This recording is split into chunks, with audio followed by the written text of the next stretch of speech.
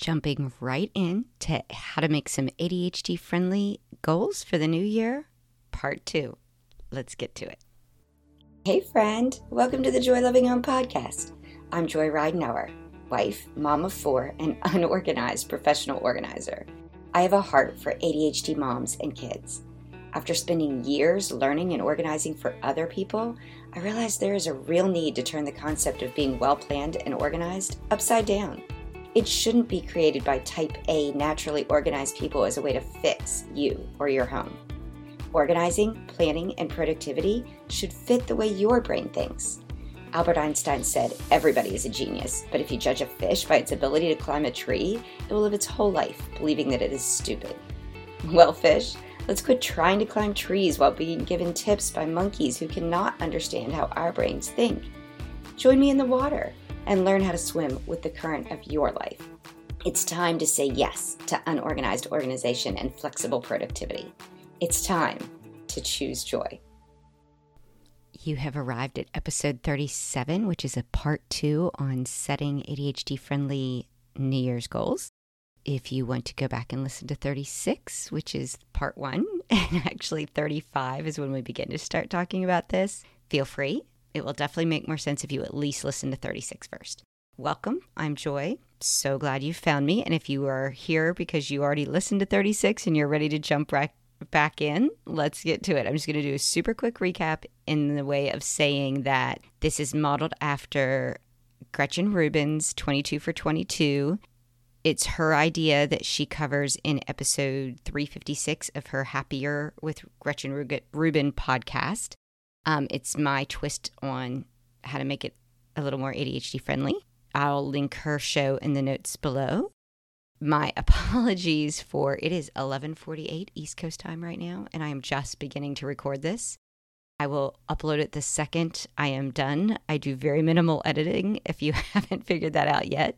But I will rush this through, get this out to y'all so you can start thinking about it and creating your own lists between what we covered yesterday and today so that you can hit the ground running in the new year.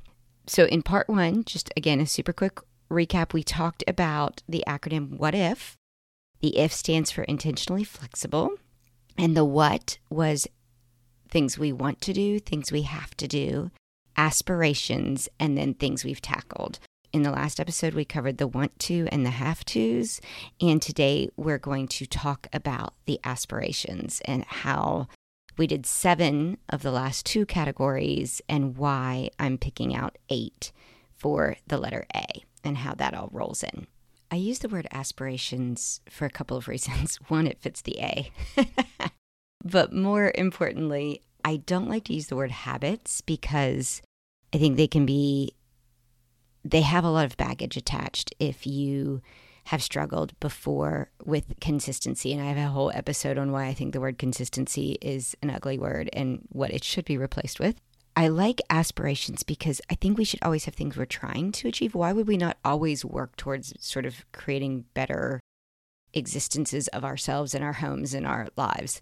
The aspiration is to keep front of mind something that we're shooting for, but without the extra weight of, oh gosh, I have to do this every day. So when I want you to start thinking about your aspirations, these are still goals that I want to be finite to the best of your ability and very doable so that they could be done at any time. But I also want to give them some shape and some guidelines, I guess, so that we don't run away in a million different directions with them. Where I'm going with this is you've heard all about sort of picking a word, an overarching word of the year, I'm sure. And if you haven't, type word of the year into Pinterest and you will get inundated with choices and ways and whys of picking a word of the year. I think it's fun. I think it's kind of interesting. I have not always done it. I've done it from time to time. I did pick one for myself for this year, which I'll share in just a second. And my why for picking it, I wanted to... I feel like I'm jumping a little bit around here today, but I'm going to tell you where my brain was in all of the different places that are leading to this aspiration category. There is a book called Essentialism by Greg McKeown. I hope I'm pronouncing that correctly, and I'll link the book in the show notes. I learned about him actually through The Minimal Mom who I really like on YouTube, and I'll link one of hers as well. I don't see myself as a minimalist. I'm not sure I wouldn't desire it, at least in some level, or at least to become a little minimaler.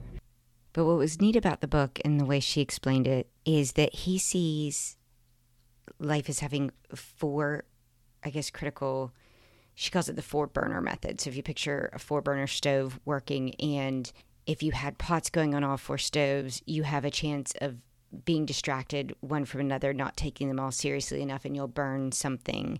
Where if you wanted to really, you can only really give your energy and your effort to 2 at any given time, is sort of his theory. The 4 buckets he created were friends, health, family, and work. As a home person here at the Joy Loving Home podcast, I was like, which one of these words do I want to replace with home, or where does home fit in these 4 words?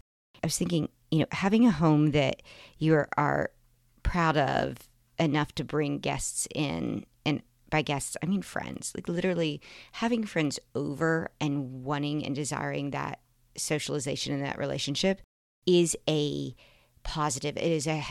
We've missed out on it a lot, guys, lately. And I never, particularly if you always feel like your house is a mess, 2020 wasn't new to you. This isolation of anyone from your home is something that you're used to doing because you're embarrassed by it. And I want, if I do nothing else with this podcast, I want you to figure out ways to quit being embarrassed by your home and the state of your home so that you can live more fully in it with your family who lives there every day and with having the socialization of loved ones around. A home could definitely fit in that friends category because you're preparing your home so that friends are happy there. You could put it in the health category because a home that brings you peace and joy is a far better boost to your health than so many other things that you could be doing. It is a cornerstone of, I want to eat better. Oh, but the kitchen's a mess. That's hampering your ability to eat better. I want to exercise more, but I feel guilty exercising because I should be doing laundry. The home is a cornerstone for health. If you look at family and you want to nurture and love your family, having a home that feeds you all is the place where each day in this chaotic world, we come home and we're enriched by our home versus stressed out by our home. It makes for a better family life. And therefore, you could totally say that home would fit in the family bucket. Or for those of us that are stay-at-home moms, our work, let's face it, is a lot about the home. If you work outside of the home, it's still a huge part of your responsibility. It's like a second work experience. And you've got double the load if you work outside of the home, or even work in the home, which is kind of all of us right now. I see home interwoven through this so much, which is why when I got ready to do this, I feel like the 7 want-tos and the 7 have-tos that are all sort of home focused are actually great fuel for all of the aspirations and all of these 4 buckets of ways that our life is enriched. And because he is saying that only 2 of these burners can be running at a certain time without not doing any of them any good, without running yourself so thin, this is where I want your aspirations to build from. We have 8 left. I wanted you to think about how to take whatever your overarching word is and pick 2 ways to enrich each of these categories. So 2 would fall under enriching friends, 2 would fall under enriching your health, 2 would fall under enriching your family, and 2 would fall under enriching your work, whatever you see your work as. You can have the theme or not have the theme. It just may help focus your brain a little if you wanted to choose the theme. So for me, I'm approaching a milestone birthday. I will be half a century old in July. No shame in sharing that. I learned very early, if you've listened to my Why episode, that life is not promised to any of us. None of us are promised a tomorrow. I learned that at the age of 10, and I embrace every day that I'm given as a gift. And the fact that I have the privilege and the gift to turn 50 is a huge deal to me. And I find that as a blessing. Part of knowing I'm turning 50 and wanting to make sure my health, which I let slip a little bit in the last couple years, just with the stress that has existed and sort of stopping some things that I used to enjoy that benefited my health. I want to use the word strengthen this year because when I had my lovely visit to my doctor, one of her biggest concerns was that I don't have enough muscle mass. And one of the best indicators of aging well is to have strength. She said it's literally the most important indicator of whether you are going to age well. I've always loved yoga, so I'm flexible. I love that it gives me balance. Both of those are super helpful as I age, but I don't have enough strength. So I'm literally going to focus on some weight training between now and July. Not for any number on a scale, but for a feeling of, I want to feel strong. And the reason why I liked the word strengthen is because I want to strengthen several areas of my life. I want to strengthen all 4 of these categories, strengthen the friends that I have had to lose touch with over these last 2 years, at least in person touch with, strengthen my health, strengthen my family. Although I think if there's one burner I have kept going very well, it is my family burner. And then from strengthen my work perspective, I am loving doing this podcast. It is taking away from my in-person client work. I'm great when I'm with my clients. My back end of my business is struggled a little bit because I, with this brain of mine, run towards the shiny things, and the shiny things are work with clients. The shiny things are getting this podcast published. They are not what I consider the very boring, mundane back office stuff. And so that has to be strengthened this year. So that word works for me very well. I am picking 2 things, and I'm not going to go through all of them, mostly because I don't have them all worked out in my head yet. I still have today and tomorrow to do that. As an example, under health, because I want to strengthen my body physically, I also need to eat in a way that will feed those muscles that I am trying to build, which means I have got to increase my protein intake. I've got to do a whole balance thing. Not a nutrition expert here. That's not why you've tuned in.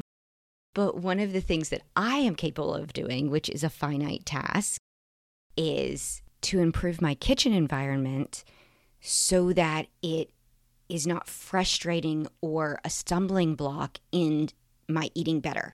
In that way, it's not a habit I'm keeping up with. I'm not trying to say, all year I'm going to track my food and my protein intakes. And it's just a way for me to put down, structure the kitchen in such a way that it works for me instead of against me. That's literally, I mentioned I'm going to start doing a monthly declutter that I want to have you guys journey with me in the Facebook group. The kitchen is number 1. It's also, when I dropped the poll you guys chose so far, kitchen is getting the most votes. It's a great place to start for the new year, I think. We're going to tackle that right away, and I'm going to be able to check off that aspiration bucket. I think I'm going to put health first when I am looking at my 8 aspirations, and I'm saying to go into each of these 4 buckets. I'm prioritizing health, hoping to set myself up in such a way that I will continue when I switch to the new bucket. It still becomes something I want to do a little more of.